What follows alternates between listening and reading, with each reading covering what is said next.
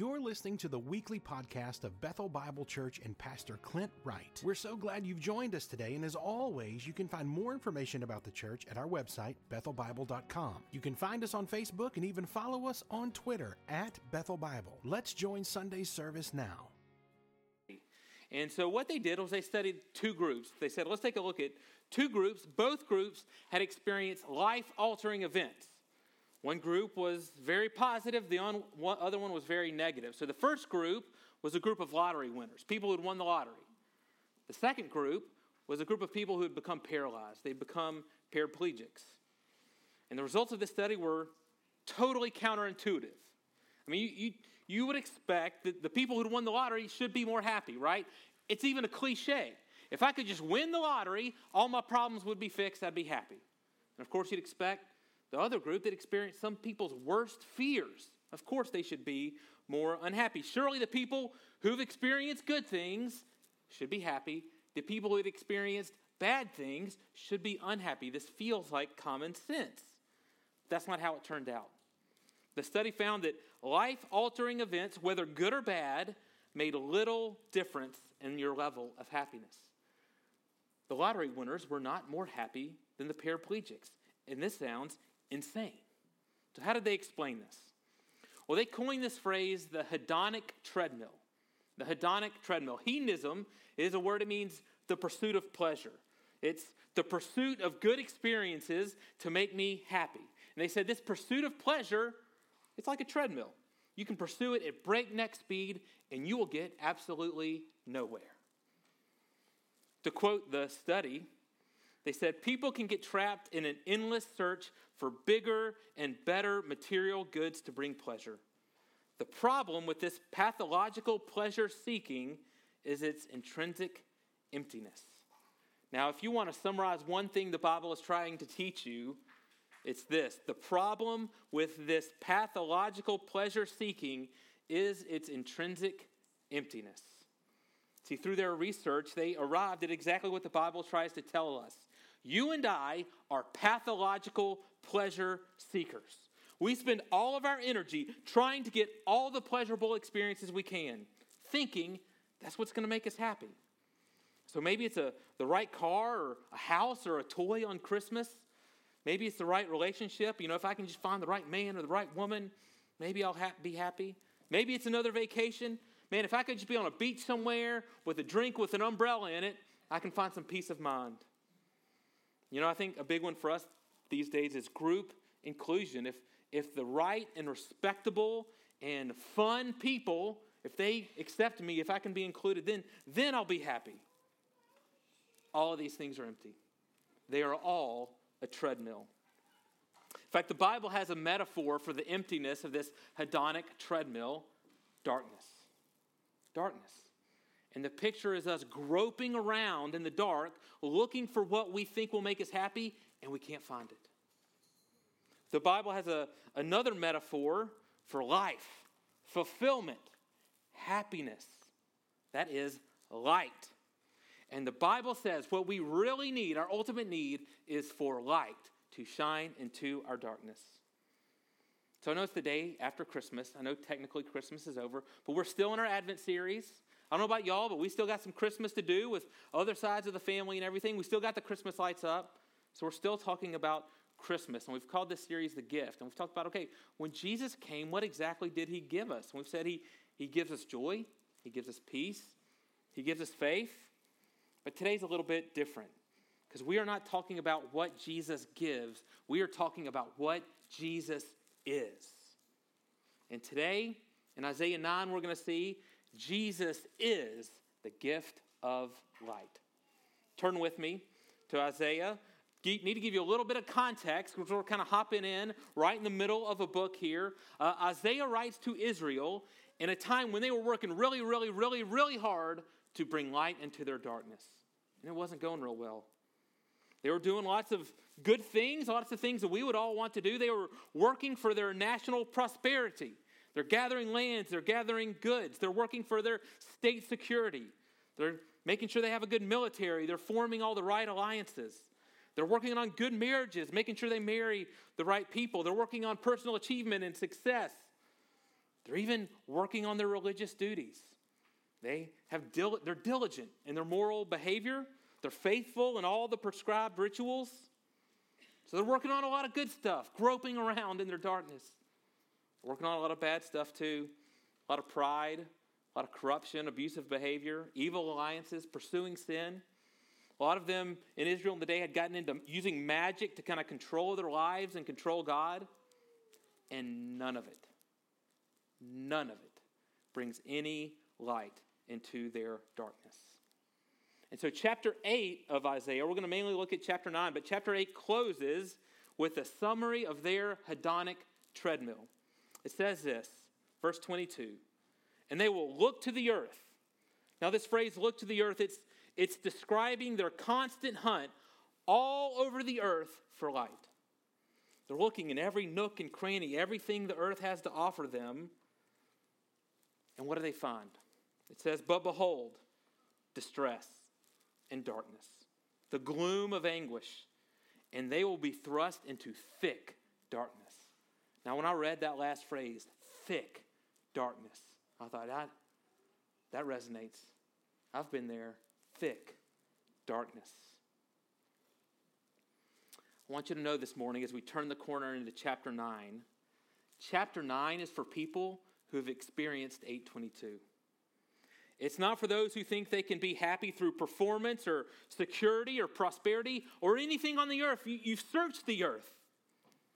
This passage are for those who are done looking to the earth. The ones who have stopped saying, if I could just win the lottery, maybe then I'd be happy.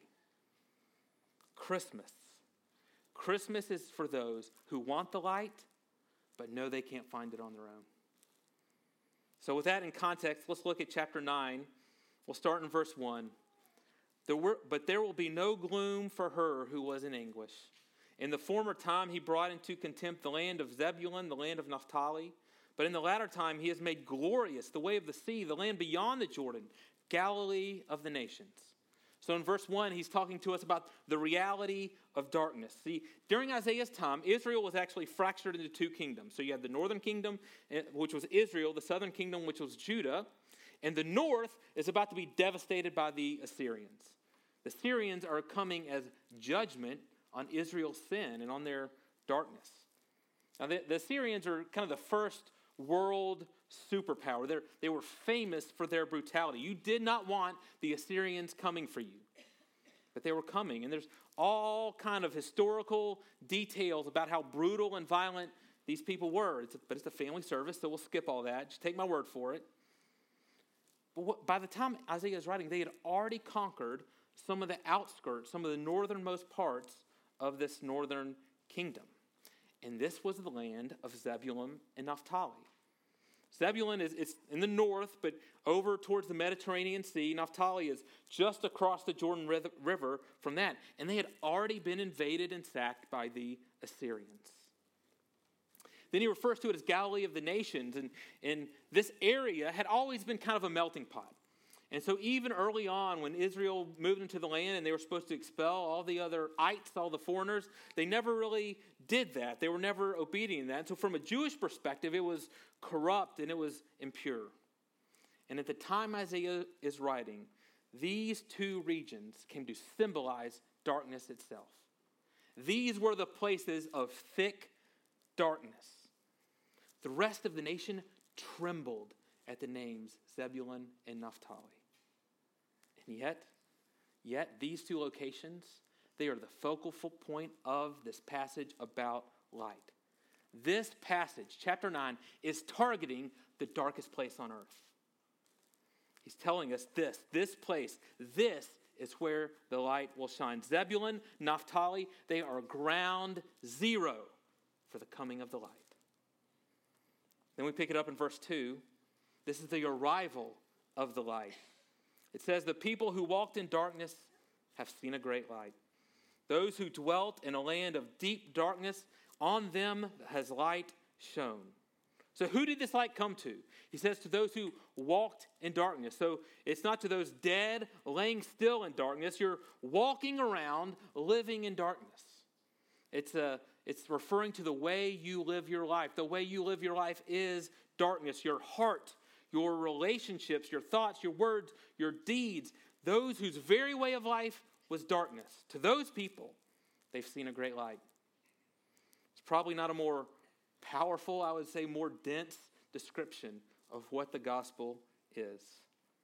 That's why when we do celebrate Advent, we do it with those Advent candles. It's a picture of light growing as the birth of Jesus approaches and filling up the darkness.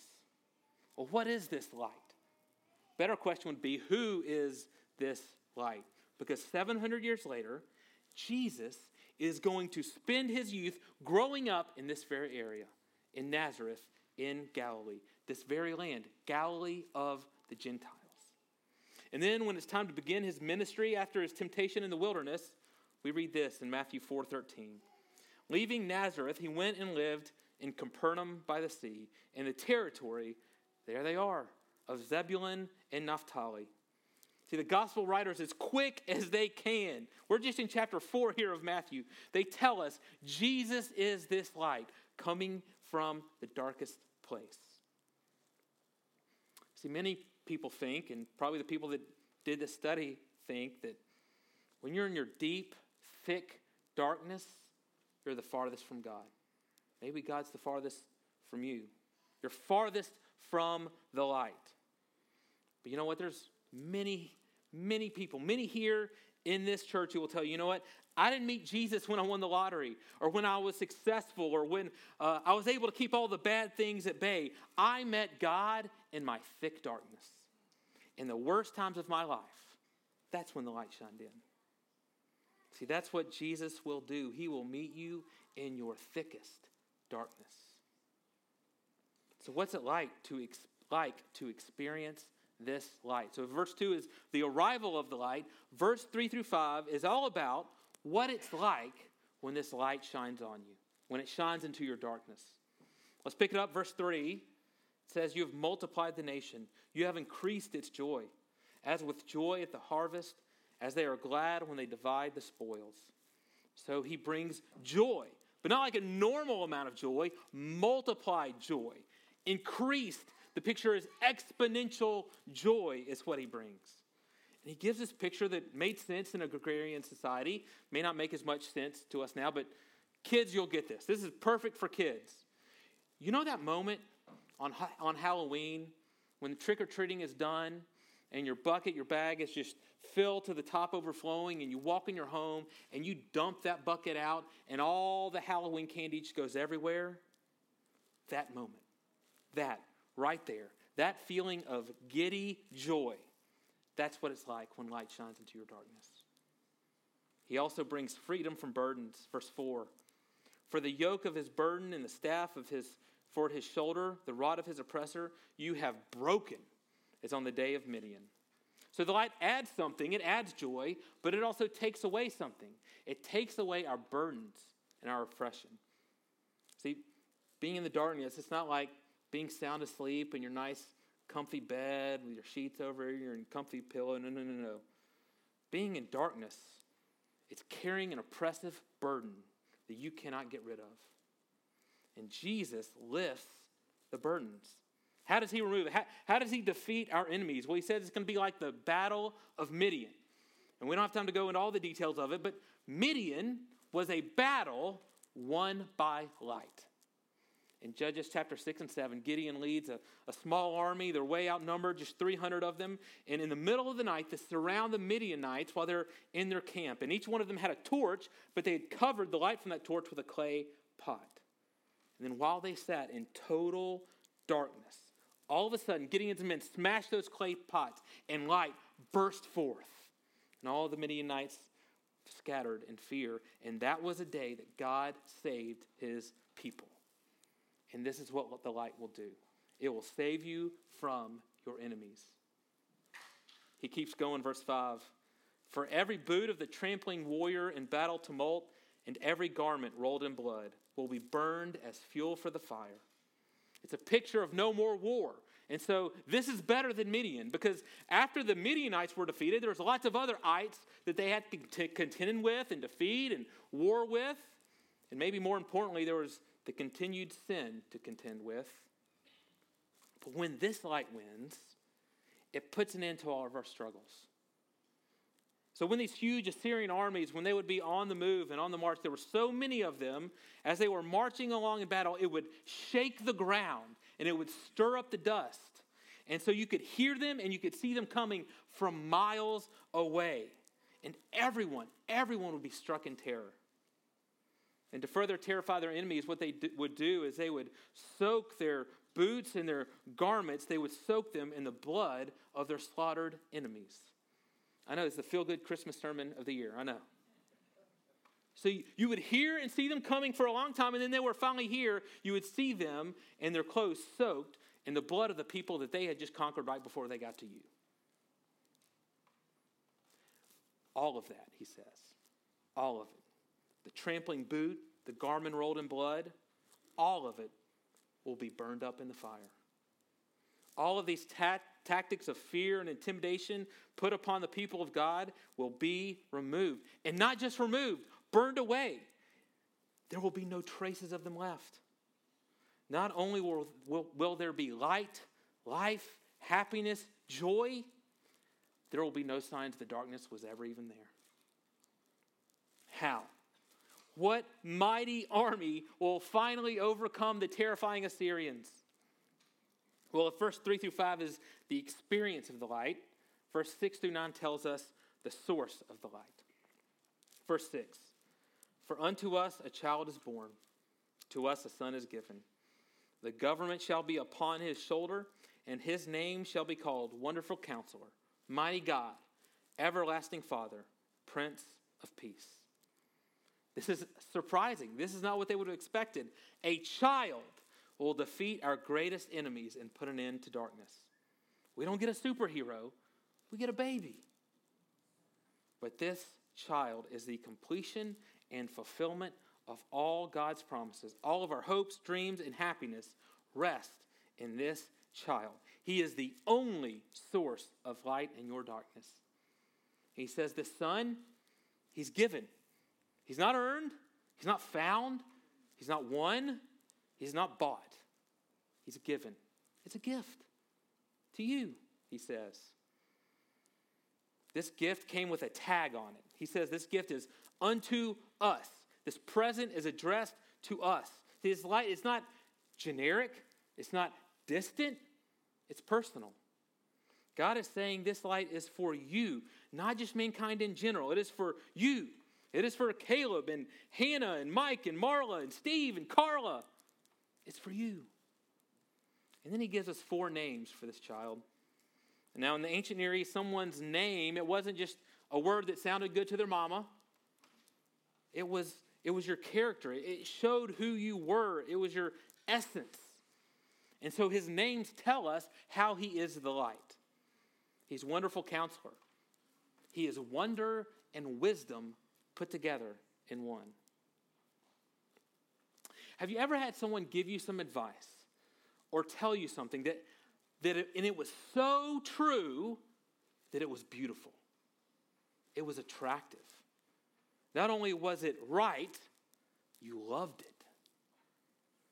The scriptures are telling us here that's not what Jesus does. That's who Jesus is. He is wonder and he is wisdom. And it is no accident that light is a symbol both for beauty and for knowledge. He's mighty God. This is heroic language, the El Gabor. This child is the hero God. He does the impossible. He does what we cannot do. Now, I remember when I was a teenager, I remember a group called the Power Team coming to our church. Hey, y'all remember? Has anyone seen the Power Team? I don't know if they're still around, but man, in the 90s, they were going strong. You know, and they'd show up in their track suits and muscles bulging out of every inch of their body. And they would do these incredible feats that I knew that I was way too weak to do. They would tear a phone book in half. They would bend metal pipes. All these things I was way too weak to accomplish. But they were strong where I was weak. Listen, the Power Team, track suits and all, are a bunch of sissies compared to mighty God. Because even the Power Team was too weak to bring light into our thick darkness. But mighty God is strong enough to reach people in their darkest place. Okay, we can take down the picture of the power team now. He's everlasting Father. Now this word everlasting, it's the hardest for us to comprehend. Because it's a whole different reality than what we are used to living. It's a reality we've never experienced. And so the Bible tries to paint the picture for us a little bit. He says, to God a day is like 1,000 years. 1,000 years is like a day. And so, 80 years, well, that's like the time you spent eating breakfast this morning. Pull out your phone and send a text. Well, that's like 100 years to God. But listen, the point isn't time. The point isn't try to imagine how old this child is. The point is that he is beyond our normal constraints. It is trying to describe a different realm of existence. And this different realm of existence affects how he relates to us. That's the ultimate point, is how he relates to us. He relates to us everlastingly, without constraints. And he does it as a father. A father. Forever and ever and ever and ever and ever, this child relates to you and me as a good, good father, with love, with protection, with care, with provision. There comes a point in every kid's life where they say to their dad something along the lines of, well, Timmy's dad lets him do this. Why can't I? You said it. Your kids will say it to you. It's universal. And the answer is always the same. Well, I'm not Timmy's dad. You are my child. Listen, light will shine into your darkness when you realize this wonderful counselor, this mighty God, looks to you and says, you are my child. Forever and ever and ever and ever, everlastingly, you are my child without constraints. He's also the Prince of Peace.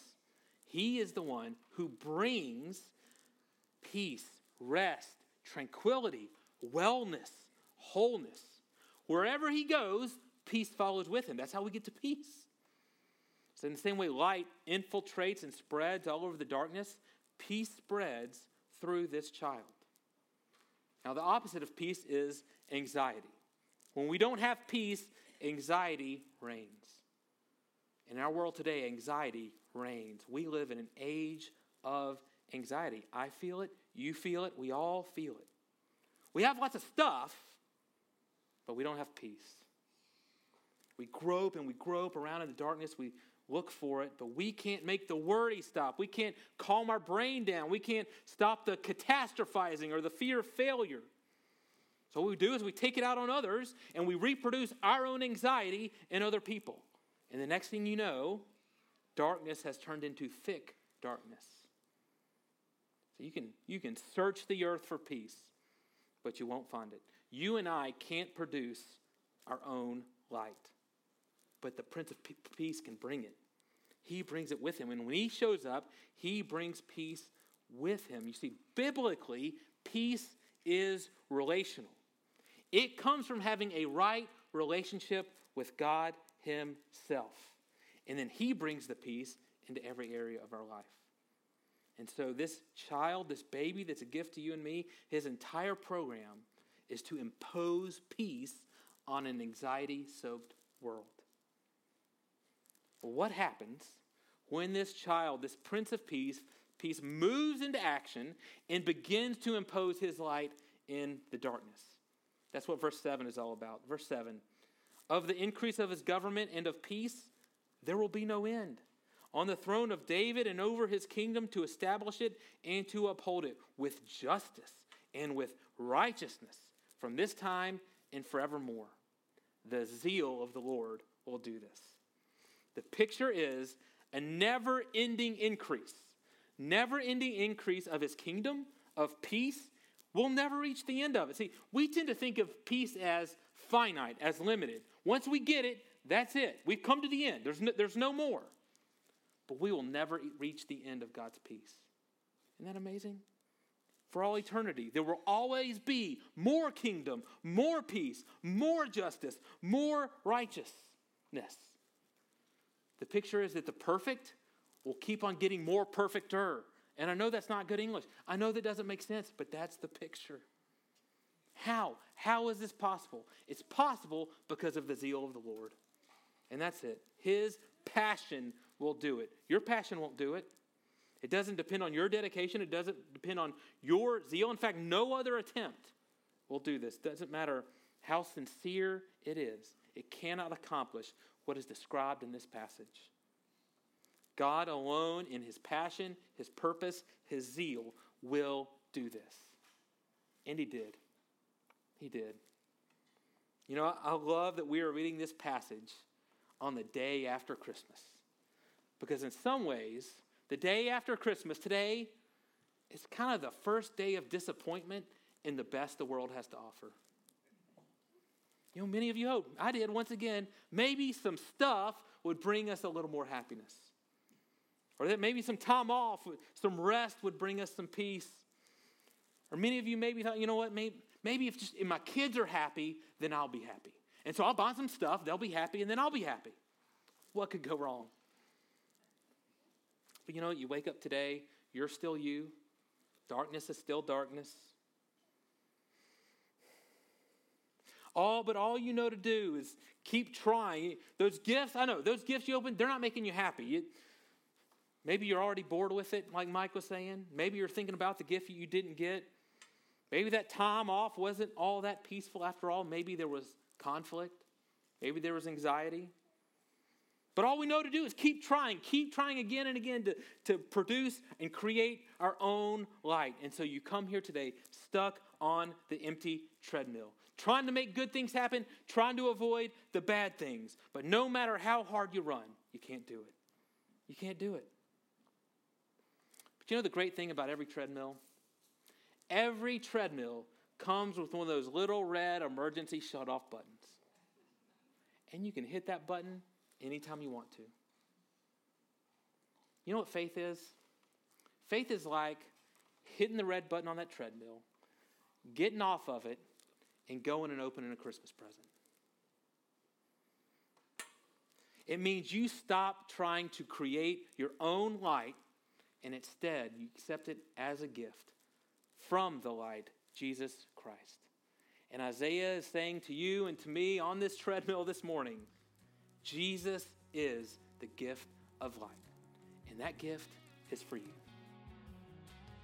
Thanks again for listening to the podcast today. We hope that you were blessed and encouraged. If you have questions or comments, we want you to let us know. Simply send your thoughts to questions@bethelbible.com. Thanks for spending time with us, and be sure to join us next week on the Bethel Bible Podcast.